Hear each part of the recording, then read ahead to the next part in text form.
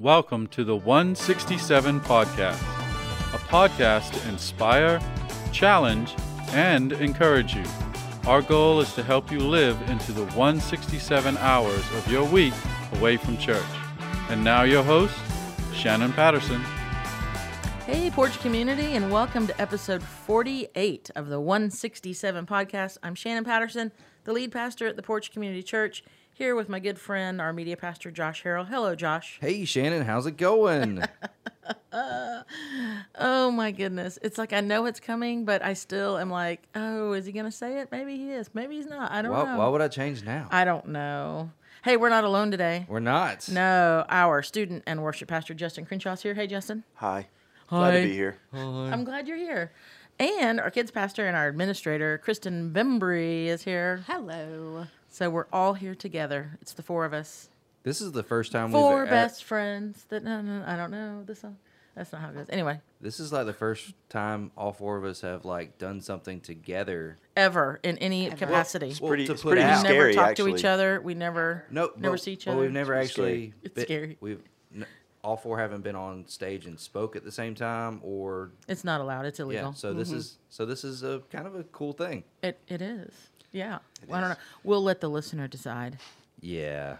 They might not want involved in this. So who here is still smelling whipped cream?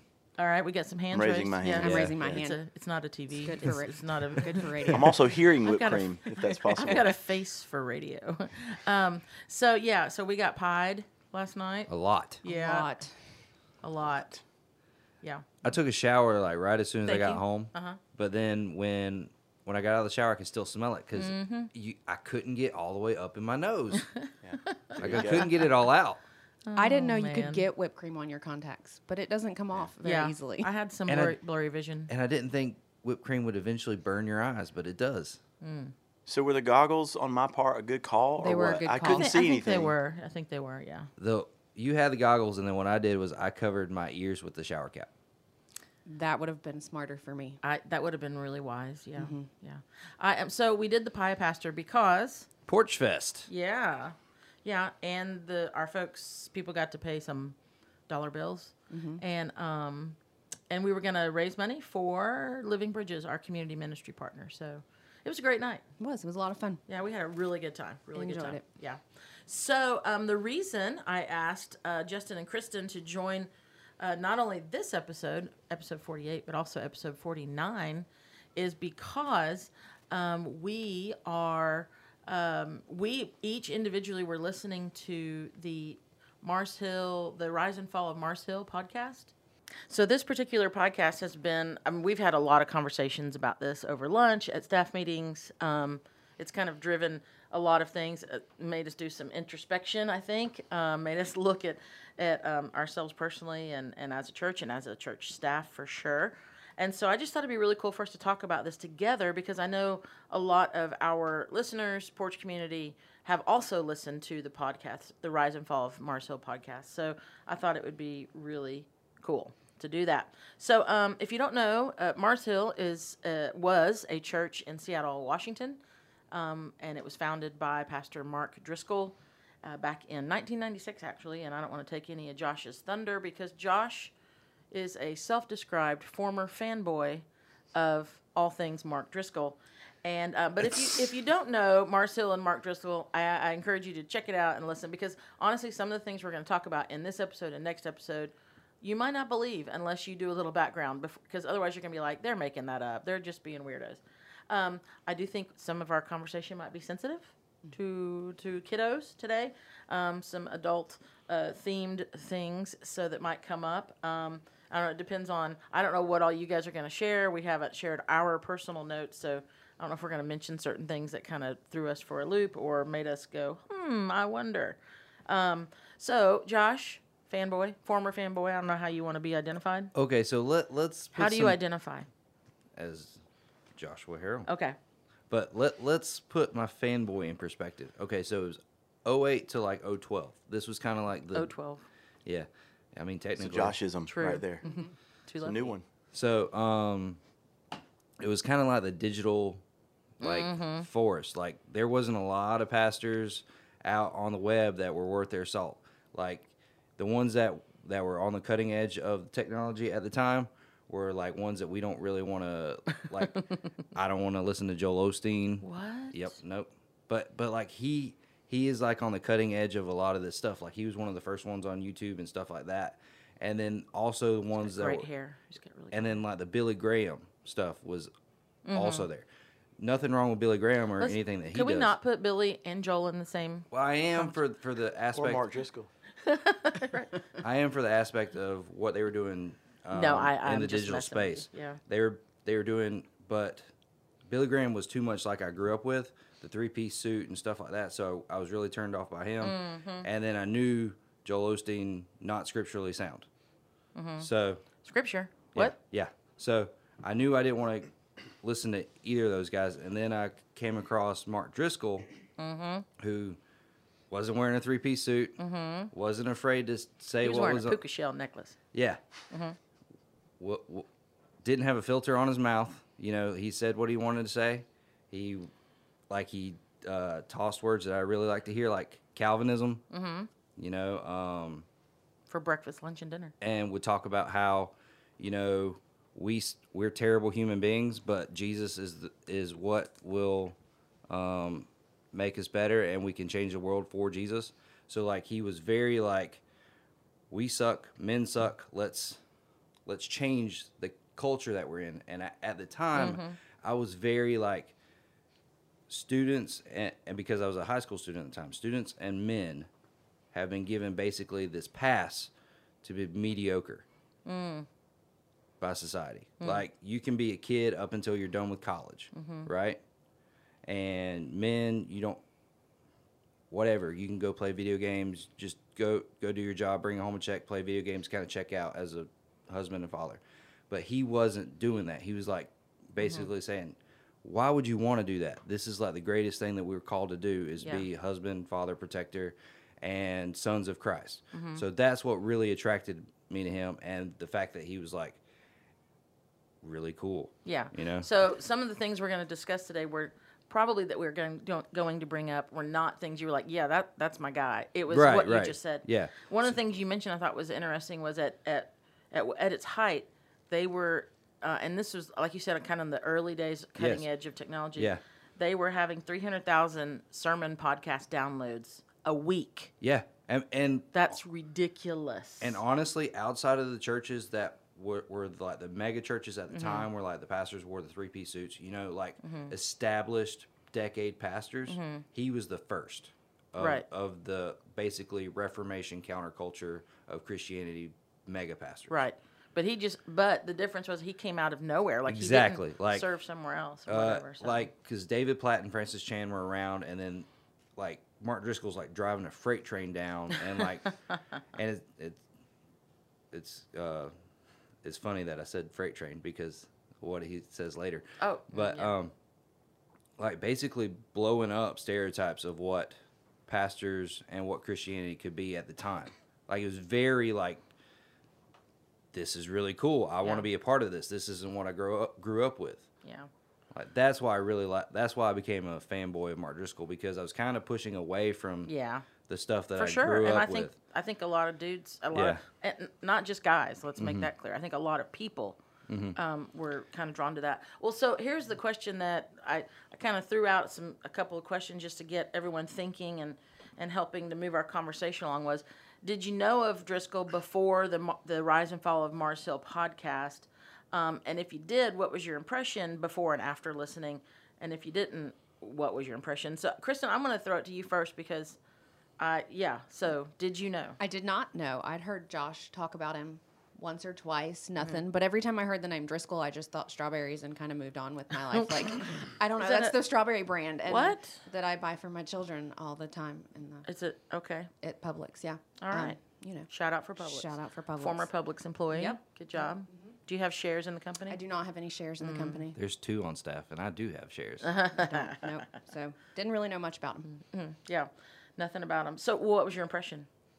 After listening, I don't know that we have enough time. Like, I was like, Yeah, you have to take your son to a dentist appointment. I later, do have so- to take him shortly, but I was like, this guy's got some issues. Like for real needs to go talk to somebody and work through some stuff. I kept saying to myself, who hurt Mark Driscoll? Oh. As I was listening to this, like, what is his past history that set him up to act this way?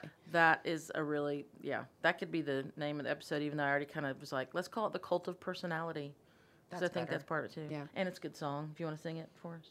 So, I don't know. Justin, so did you know of him, not what impression before, after, all that? Yeah, I knew of Mark. You and I saw him speak and preach at I forgot about Catalyst that. Conference Yeah. about 10, maybe, 8, 9 years ago, something like that. I forgot about And, that. my impressions of Mark at first were positive. He obviously is very gifted. Yep.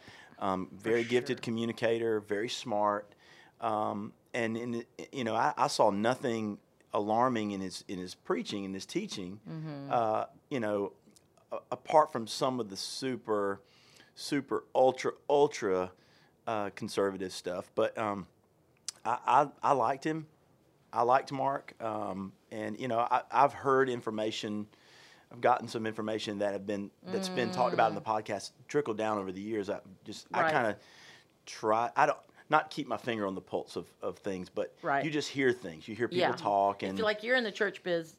That's a weird. But the you're church- gonna right. hear. You're You hear gonna other hear about it. pastors Yeah. and other leaders talk about it as warning signs. And I've heard of this kind of some of this stuff getting out about Mars Hill in the last few years. But the podcast really just opened my eyes even more. But my impression now is much like Kristen. We're going to get into more detail, but he definitely needs some help, some people to love on him and to mentor him, and that's part of the issue, I think.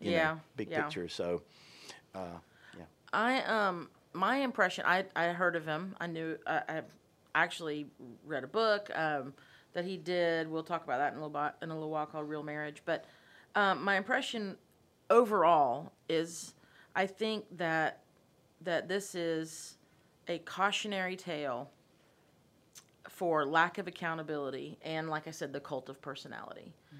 His personality drove that train, and there were just so many missing pieces along there. I would say my impression before and most certainly after listening to the Rise and Fall of Mars Hill podcast, I think it could be summed up where in episode 5 of that podcast, they talk about the things we do to women. I mean, I have to say, and I know Justin's going to be like, okay, I'm going to just let Shannon and Kristen talk for a minute. But I really felt like from a female perspective, a lot of the things he said were so harmful to women, but also I think to men, especially young men, young adult men, which, I mean, he said he's there in Seattle and they're surrounded by millions of, as he said, horny young adults. And so he wanted to speak to them, and he knew that talking about sex was going to get them. And that was like a driving force. And he attached it to scripture, and he taught. And I mean, there's this strange tension going back and forth. You'll hear from really well known and respected biblical teachers and pastors who were like, but he was preaching the gospel. I mean, yeah, he said this, but he was preaching the gospel. Or, I know he shouldn't have said that, and that, but his scripture was on, and it was just like, I don't know. And so there's just this whole thing, his teaching, like I said, the book he wrote, Real Marriage. He did a series on the Song of Solomon. I have that book. I read it. I had it. I read half of it. I think I got it back in like 2012, 2013. And I'll tell you, as I read it, because I'd heard of him, but I hadn't listened to any of his teaching and stuff, except I forgot that I saw him at Catalyst. But I think that's a little bit different because they kind of focus kind of businessy or leadership, not so much. But my 3 thoughts were, and they were similar to yours, Kristen, was this guy has some serious issues with sex. That was the first one of my thoughts I had in regard to the book that he wrote. But it pops up quite a bit. And then my next thought was his poor wife. Like, I'm sure there's a story there. Like, there's got to be some kind of background there. And actually, I was reading something the other day, which I found out, but I'll hold on to that. And then my third question was, who is this guy associated with? Like, who's holding him accountable? Is he in a denomination? Who in his church? Like, association? Those are my, like, he's got an issue with sex, and who's holding him accountable for the things that he's writing and saying. And so it's from those thoughts I did a little research, aka Google. And he said, like, sex was a hook. He admits that. He talked about that. He used the sex message to, as he said, get the gospel out. But he's definitely misogynistic. I mean, there's just no way around that. And I know that that's kind of that's a word. It's been a word. It's a word that comes and goes and rises up. But I don't know another way to say it. I don't know if you men agree with that or not, but... Totally, yeah. Yes, okay, definitely agree. Okay, I'm glad to hear that. And honestly, I would say borderline, if not outright abusive in his wording. So I remember distinctly back then, as I was reading this book, thinking, all right, who's watching over this guy? And I couldn't find every group that I could find he was associated with. Everyone, he was either a co-founder or he was listed as a director or like the senior. So, like, there was nothing that he was under. There was nothing that was like, he had been, discipling with, like he was meeting one-on-one with John Piper for 5 years or MacArthur or any of these people that he would have been in that Calvinistic camp that you mentioned. Even when you go back and you can listen to it in his early messages, he talks about how Mars, he was never actually a part of once he became saved, he was actually never a part of a real church. Yeah, he grew up Catholic, actually. He grew up Catholic. Yeah. And then when he became saved, he started a church immediately.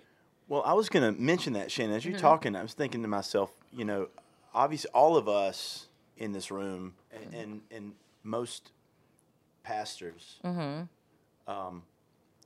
would go through some sort. We've all been discipled by somebody in our formative years. That's super important. It's biblical.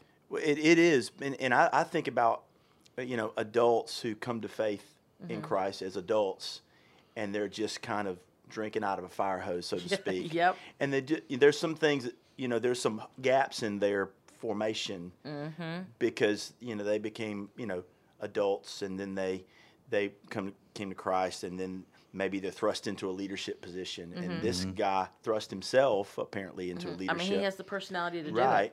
Right, and I get that, but wicked smart. Yeah, to me, therein lies the problem.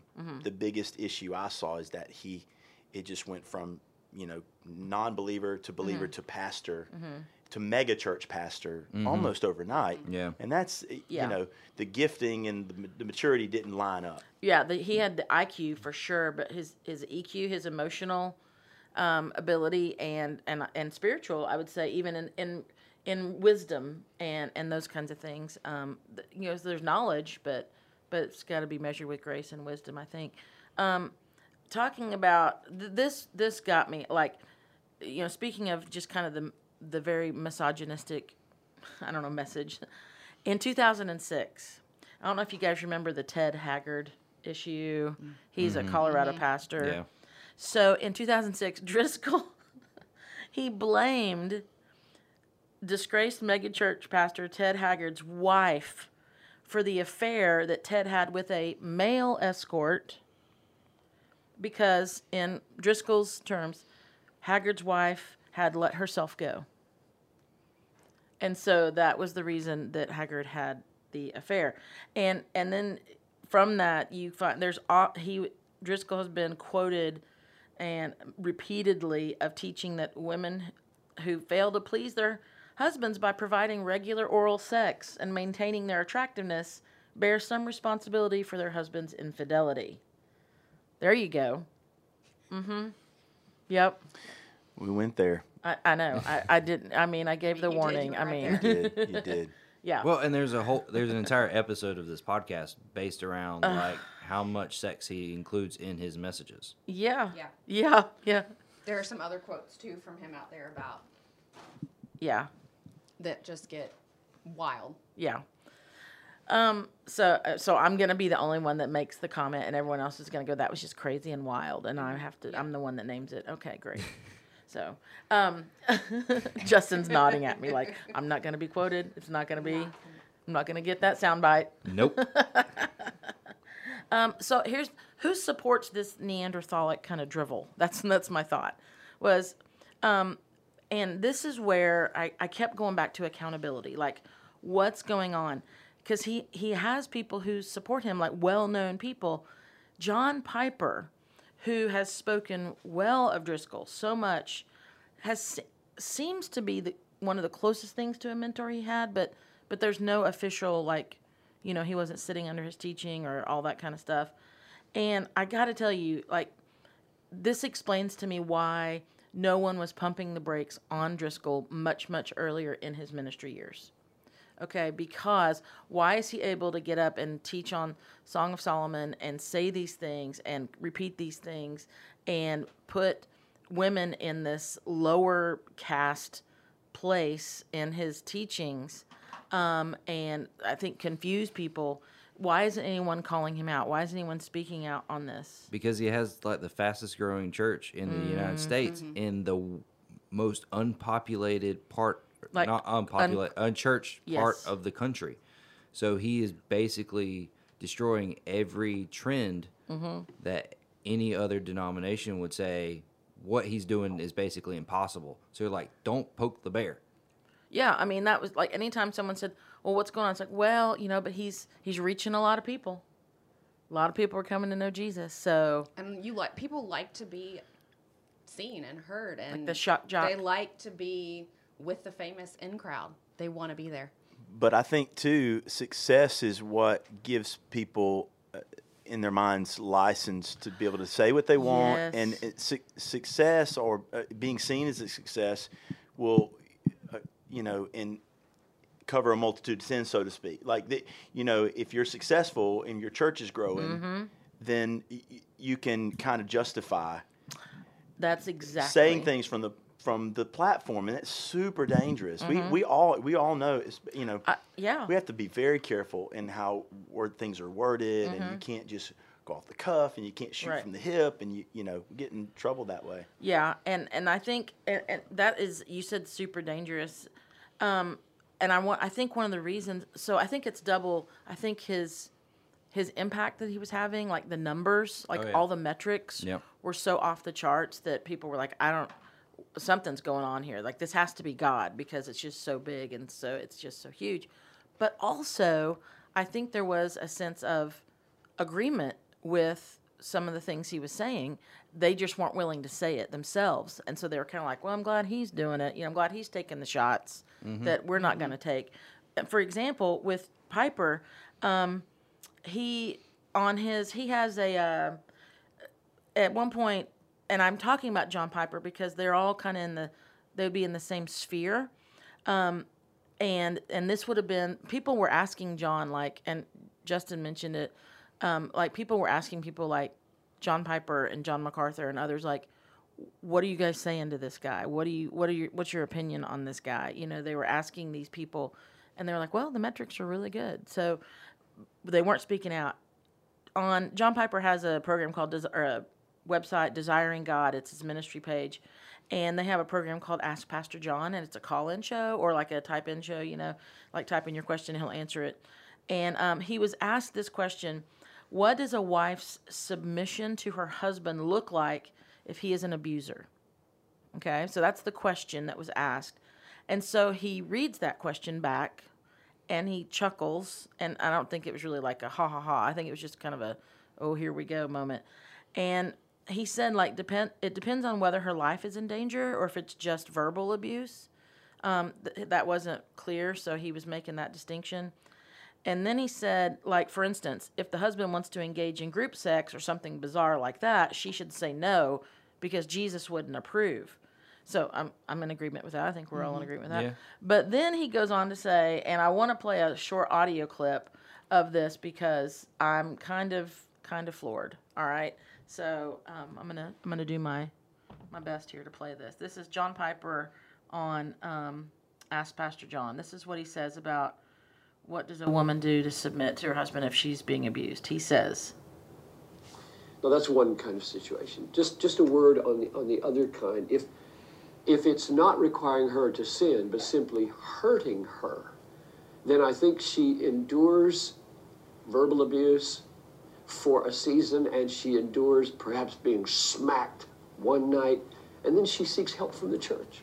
I mean, every time Yeah. Uh-huh. And so, why are people not calling out Driscoll? Because I think there's an underlying thing there that was, again, I think he was saying things that other people were in effect going, oh, well, they've got to really hold up.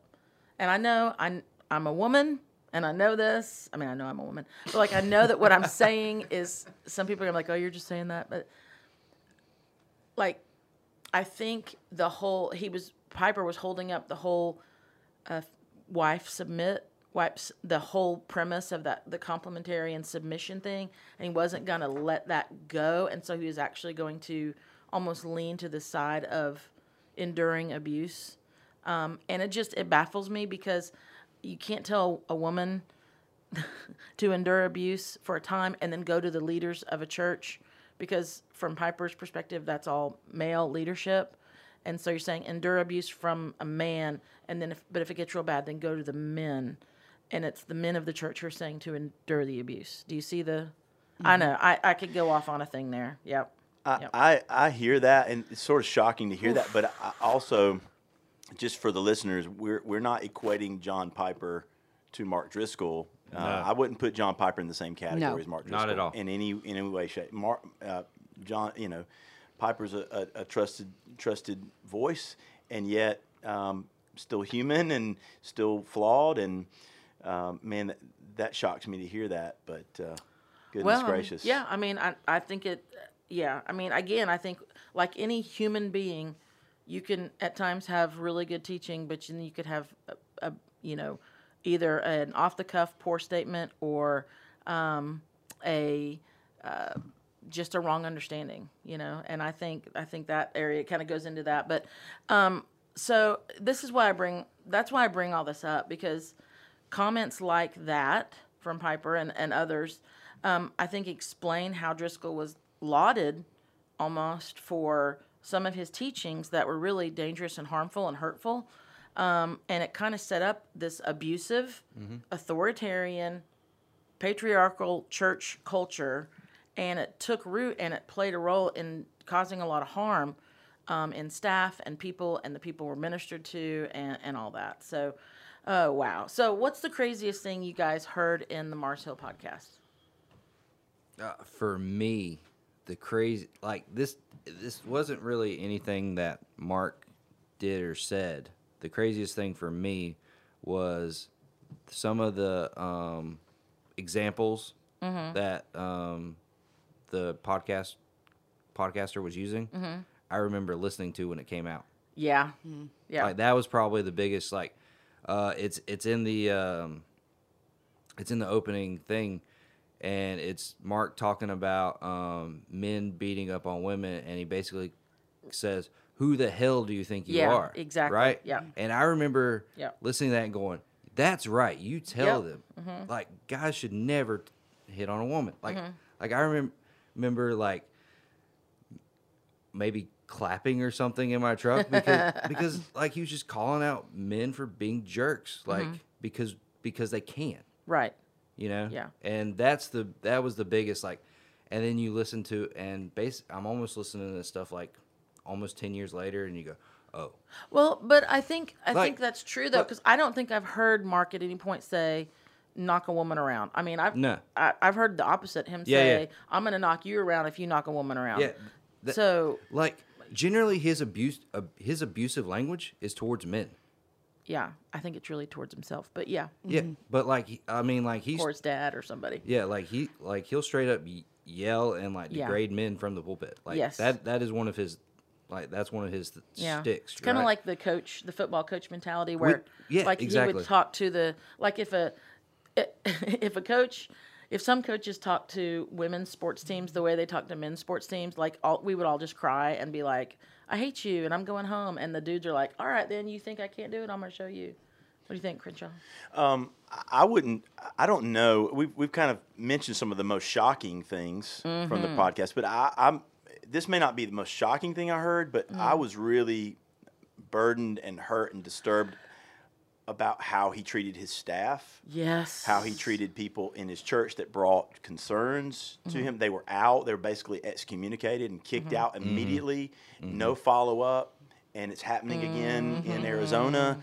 But just how he would literally go into a staff meeting and start cussing people out.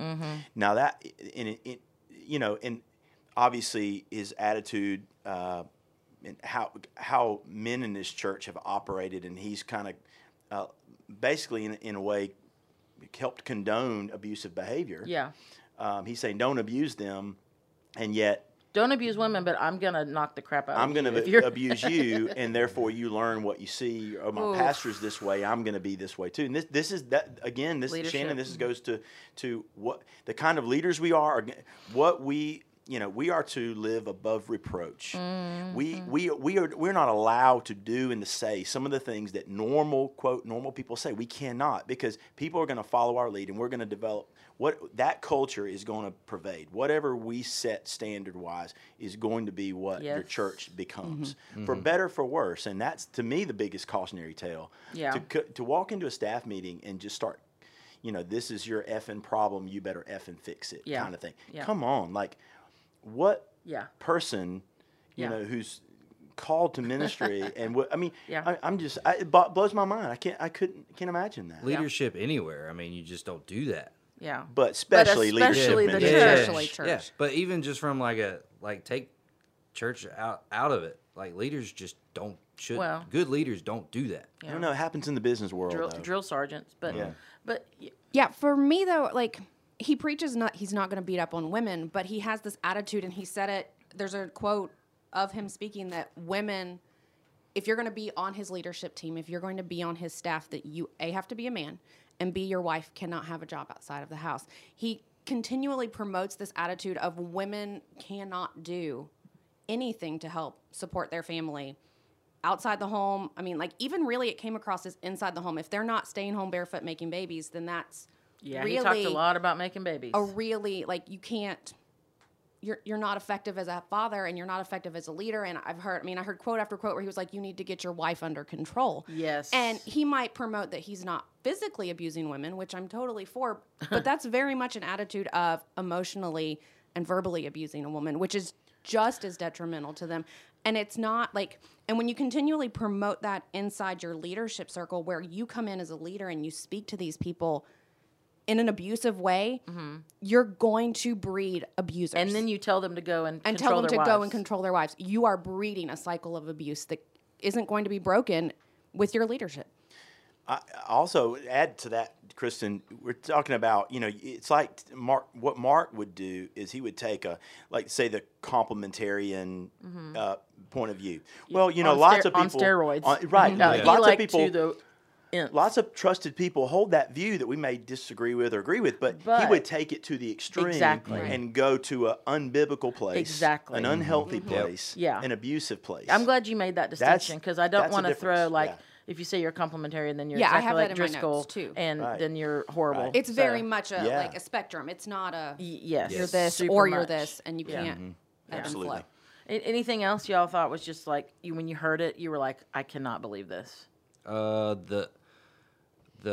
Because this was such a weird time in the digital age, they had like chat boards for the church, message boards. Oh, here we go. This is in my notes. Him being like this. I can't remember his username. William Wallace II. That's right.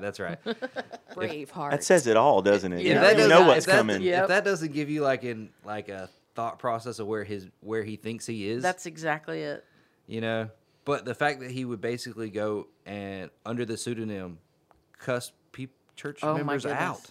Up one side and down the other. other. The thing, it was bad. I'm not going to say what he called a bunch of the men in Seattle.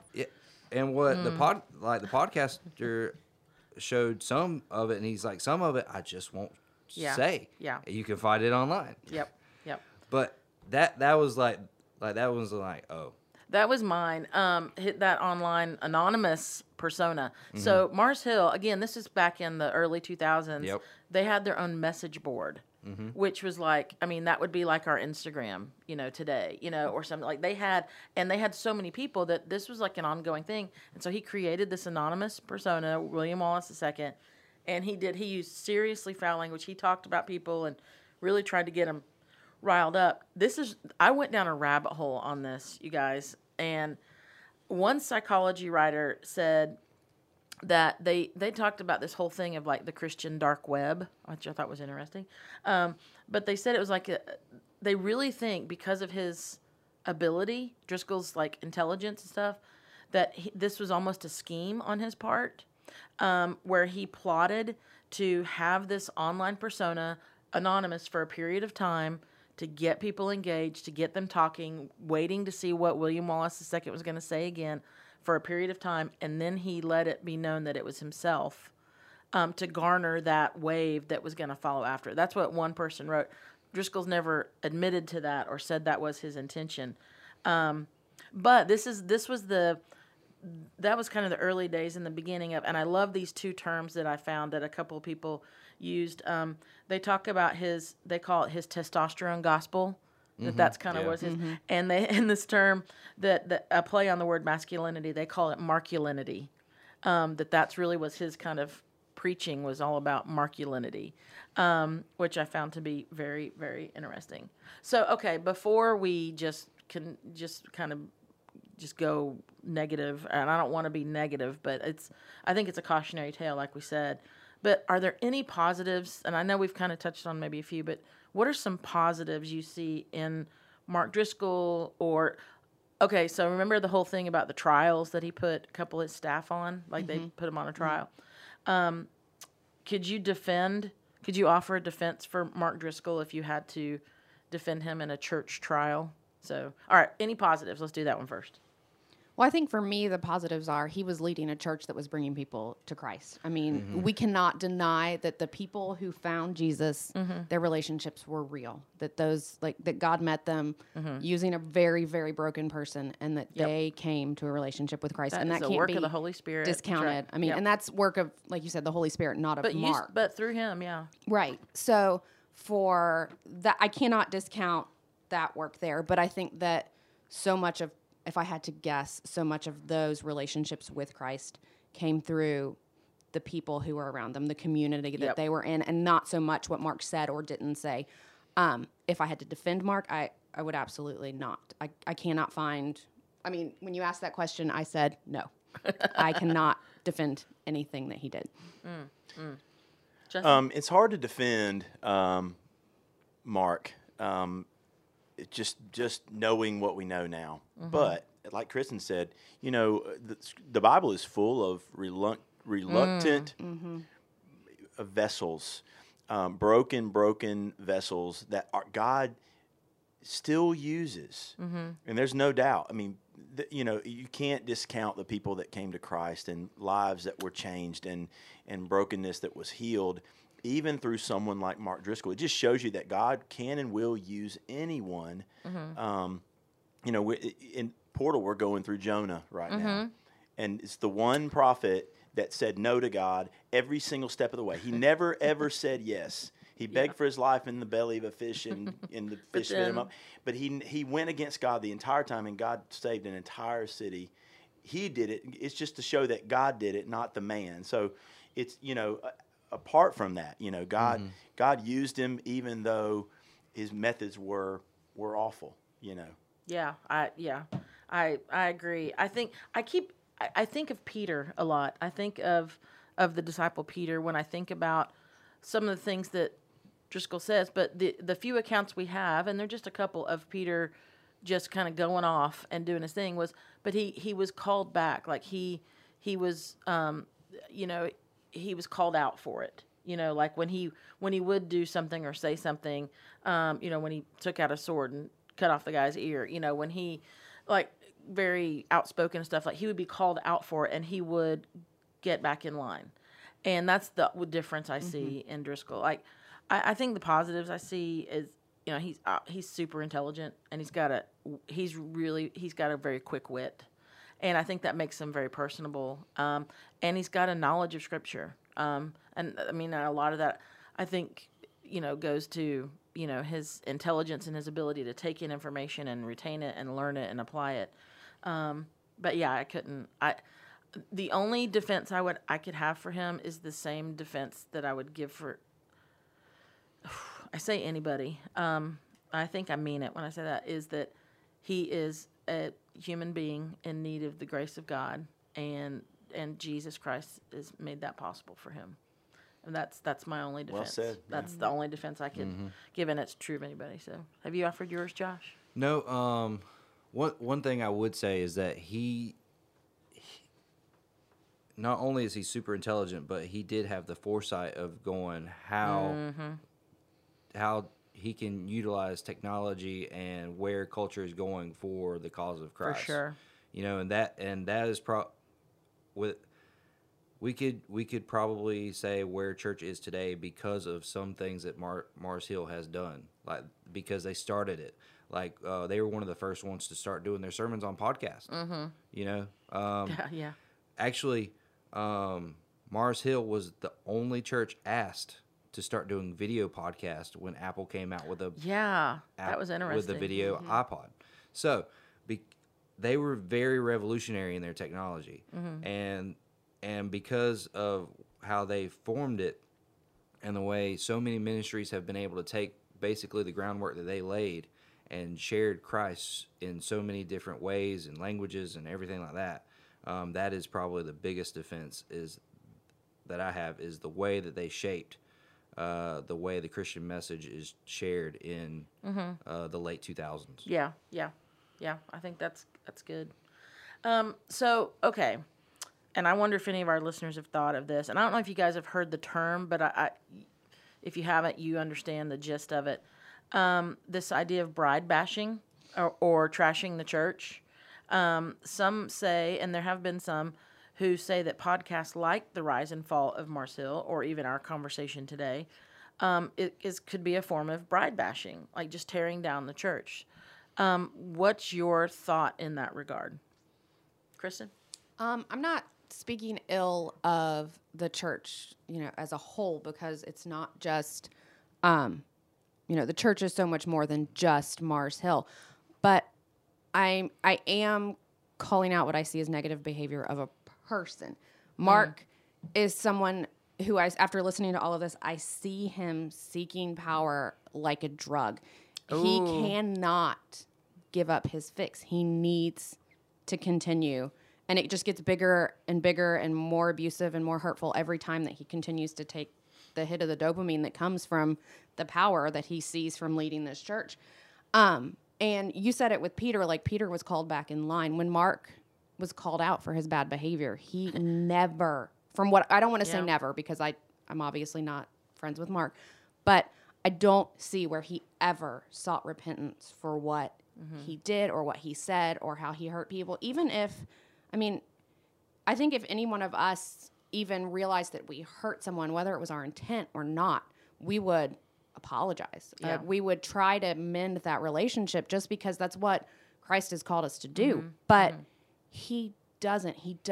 And that's, I believe that Mark has narcissistic personality disorder, and that is like trait numero uno of someone with it. They don't have the problem. It's everybody else. And he's not going to seek repentance for things that he didn't do that were wrong.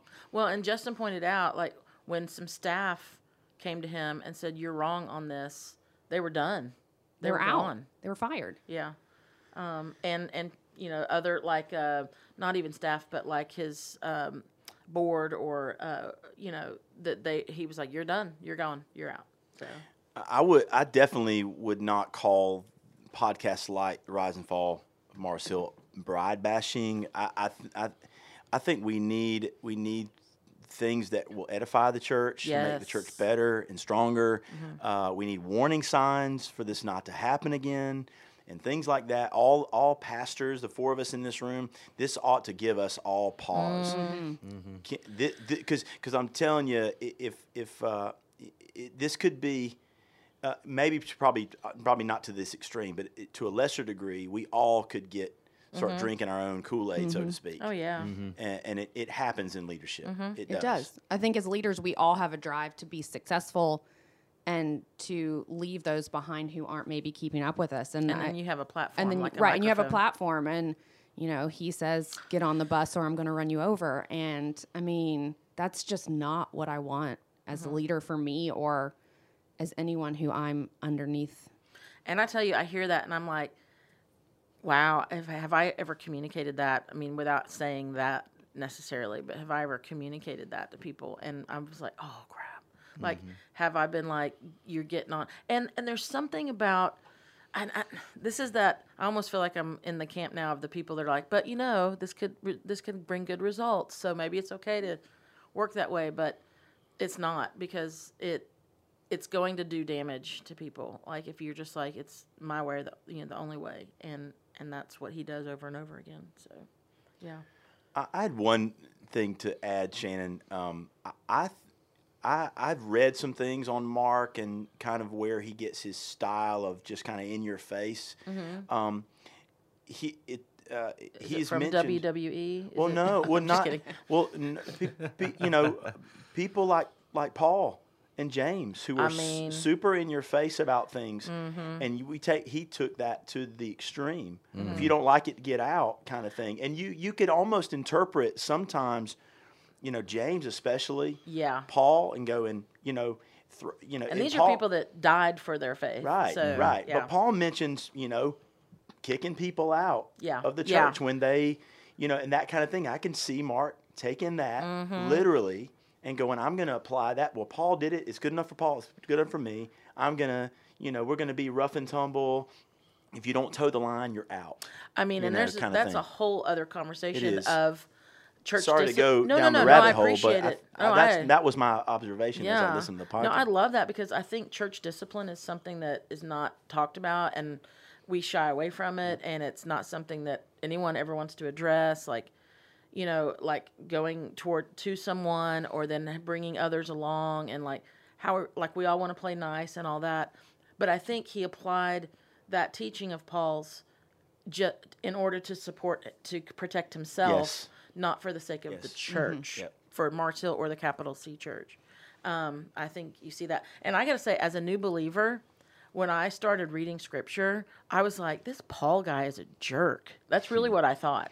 And I was like, what's going on? And because he was just so like, this is how it is. And I thought, my goodness gracious.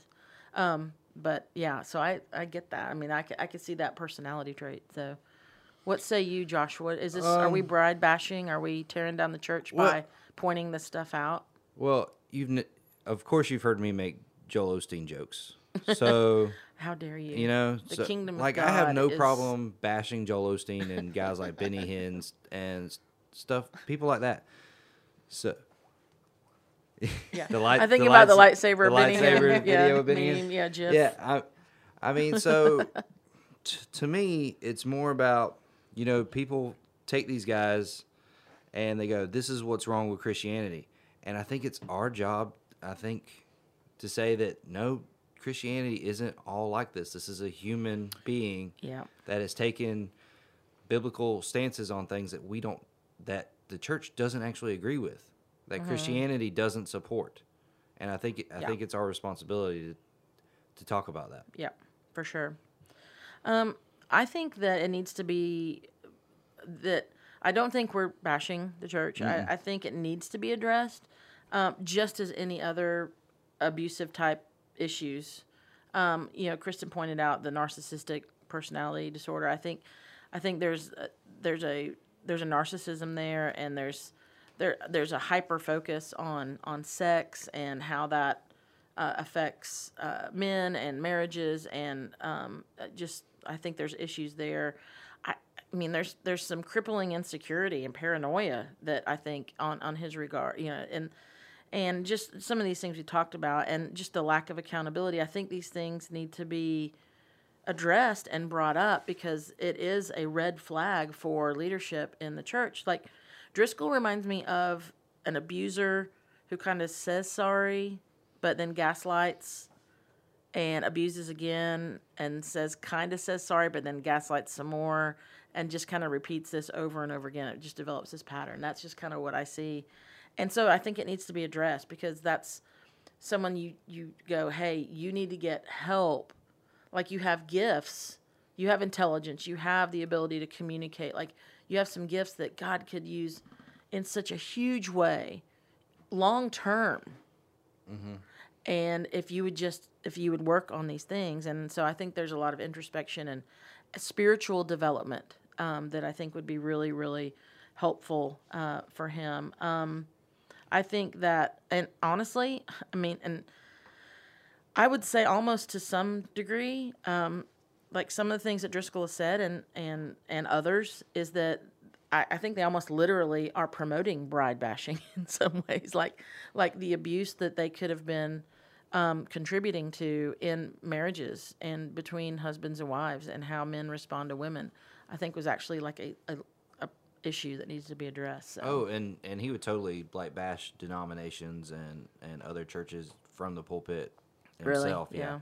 Like that was like he would bride bash the church all day. Yeah. Yeah. All the denoms. Yeah. Yeah. And when I'm 19 and I'm thinking denominations You're like, are "Heck yeah." what's wrong with the church. So yeah, I mean that was like, well, this just lines up with everything else, I think. Yeah. Yeah. And then you go back and you go, nope, denominations are kind of what keeps people from like you existing. Let me ask you this, Josh. So, are you 30? You turned 30? I'll be 30 in like 3 weeks. Okay. So 30-year-old man, married, Yep. 2 kids. If Two you were, daughters. Yeah, 2 daughters. Good point. If you were to listen to Driscoll right now, like to the messages that you heard when you were 19, would you receive it the same way? I mean, No. maybe that's too difficult to ask. I don't know if you can.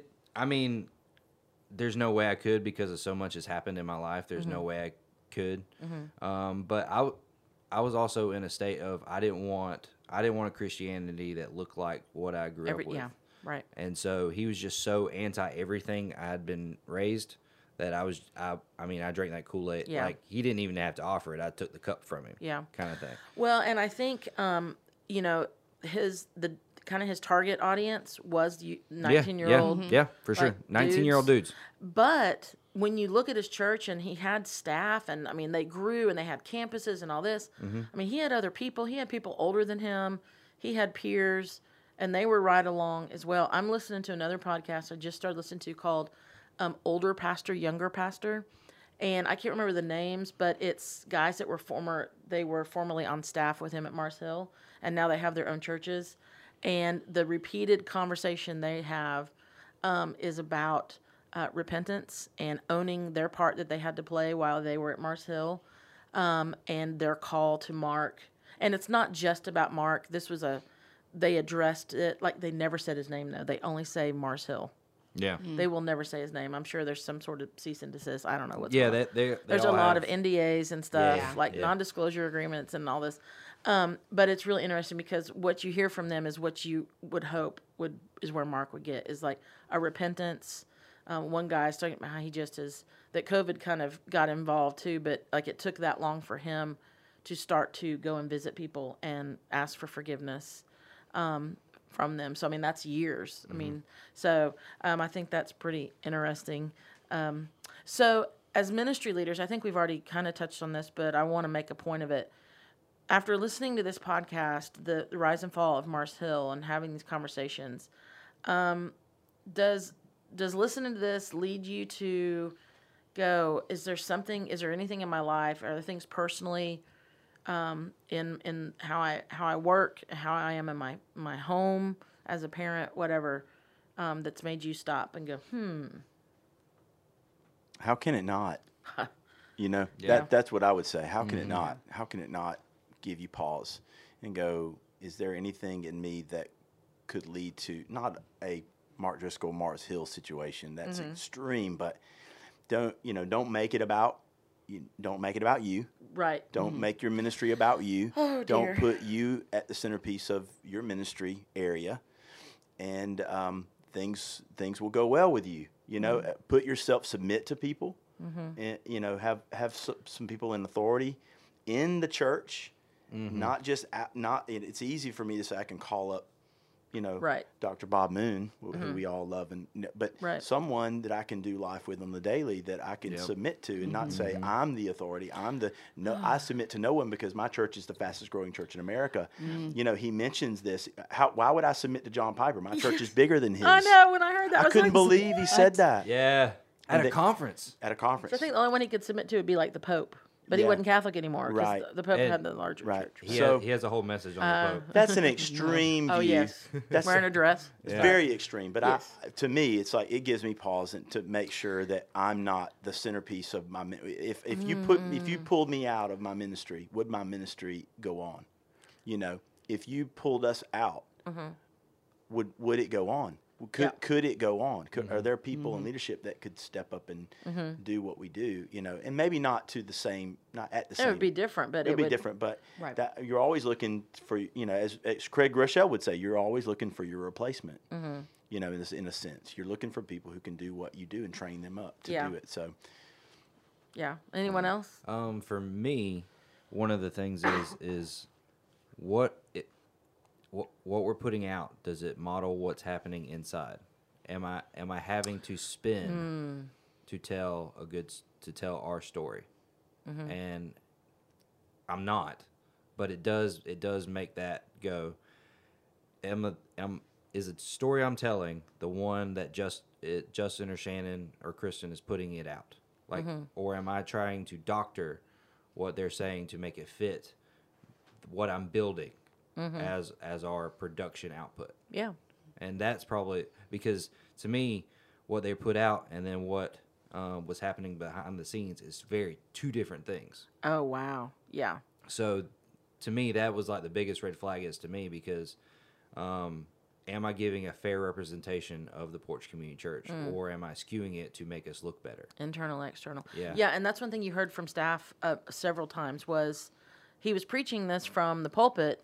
He was preaching, reconciliation and repentance. And what was the big thing was owning your sin, naming it, owning it. And he was like, but it was not happening. That repeatedly from staff were saying it was not happening within their staff meetings and their conversations at staff. So there was a internal, external Exactly. contradiction. Yeah. Well, when you don't see yourself sin, you don't have to repent for anything. Yeah. So, Yeah. What about you, Kristen?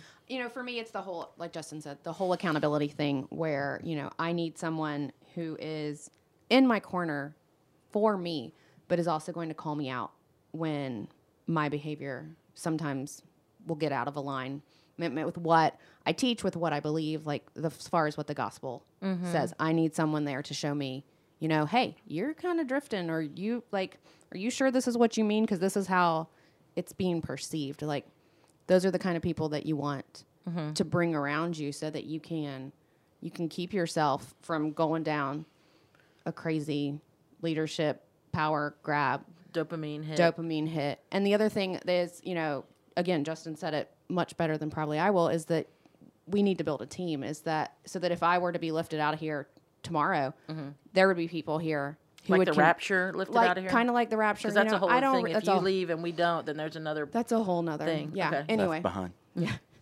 Kirk Cameron or Nicolas Cage. Can we say his name on Can there? we? I don't know. We owe Pay him royalty We now. probably owe him a Yeah, quarter. a couple of pennies or something. So yeah, just that I have people who are there, who are helping me build our ministry and head in the direction we want to go. Yeah. I think, Justin, you touched on the biggest one for me is just, being people who are we are submitting to others. And, the thing about ministry and other things, but we're talking ministry here. The thing about ministry is that for especially me and Justin and Kristen, Josh, yours is a little bit different just because a lot of your stuff happens behind the scenes. But I would say for the three of us, like, we have a position in which we are speaking to people, and we're expected to speak words of instruction and words of edification and, build people up and to lift up the name of Jesus. And so with that comes authority. And so there's I think if knowing that that's the position, then sometimes it draws that kind of personality in. And if that personality is left unchecked for some people, it can just get so inflated, and ego and just the license to do what you want and say what you want and think what you want, and everyone else be damned. It's just like I'm going to do what I do, and that's it. And so I think it's just really important to have that accountability. And so one of the, I don't know, caution, like talking about cautionary tales or cult of personality things, is like for people to know, really specifically, like here at our church, we have a ministry board. So we answer to a ministry board. Then from outside of the church, as the appointed pastor, I have a boss. I have a district superintendent. I have an elder who oversees me. And then from there, I have a bishop who oversees me. And so there's a system of accountability that's in place that, I would wonder if some people in our church are like, what's our leadership structure? What is our, something very interesting I found was that a lot of Mars Hill people, after it just imploded in 2014, would go to other churches, and before they would ask anything about the kids ministry, the student ministry, anything, they'd be like, where are your bylaws? I want to see your bylaws.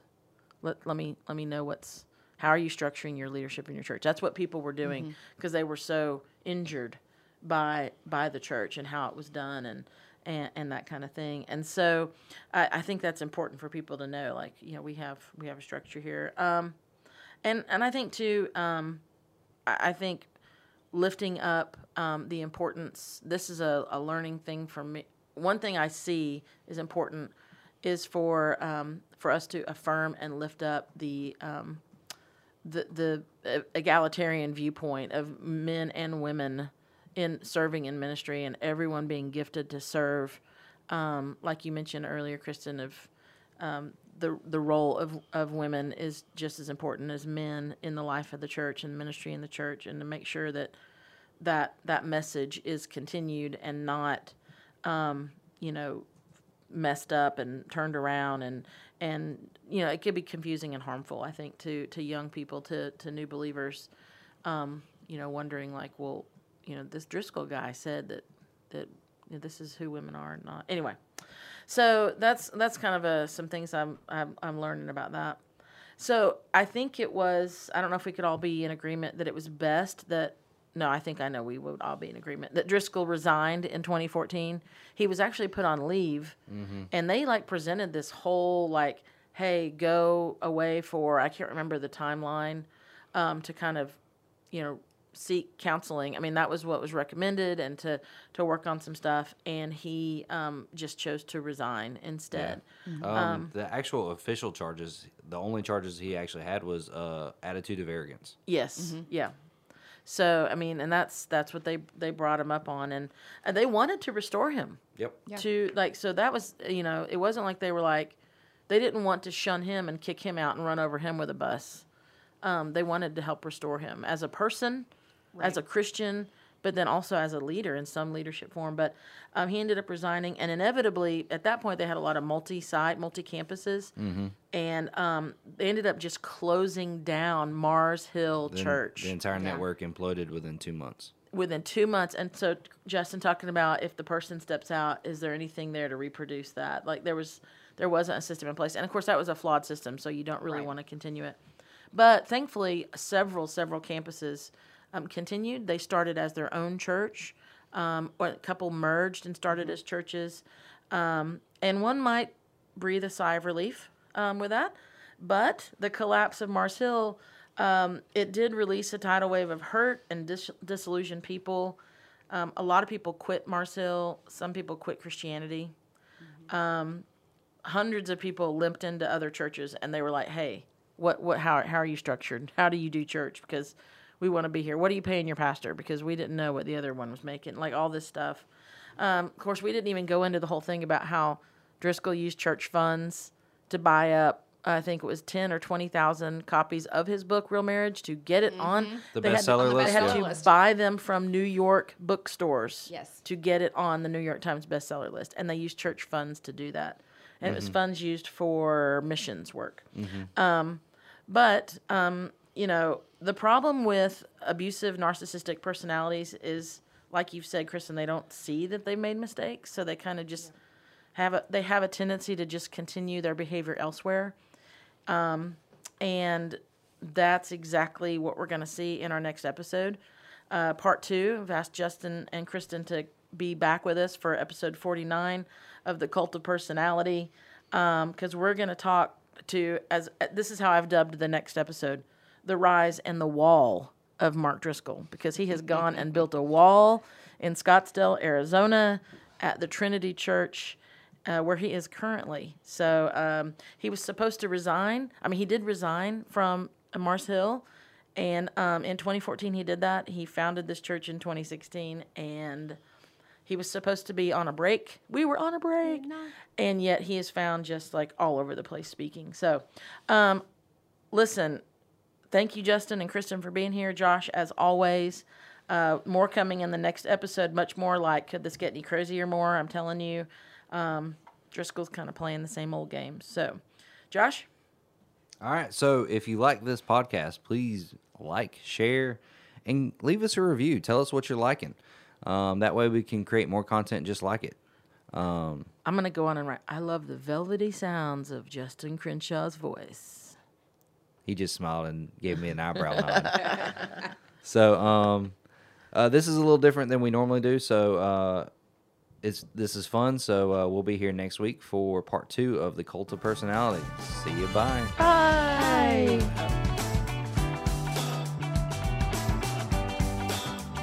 You've been listening to the 167 podcast. Join us next time for more insights to inspire, challenge, and encourage to help you live into the remaining 167 hours of your week.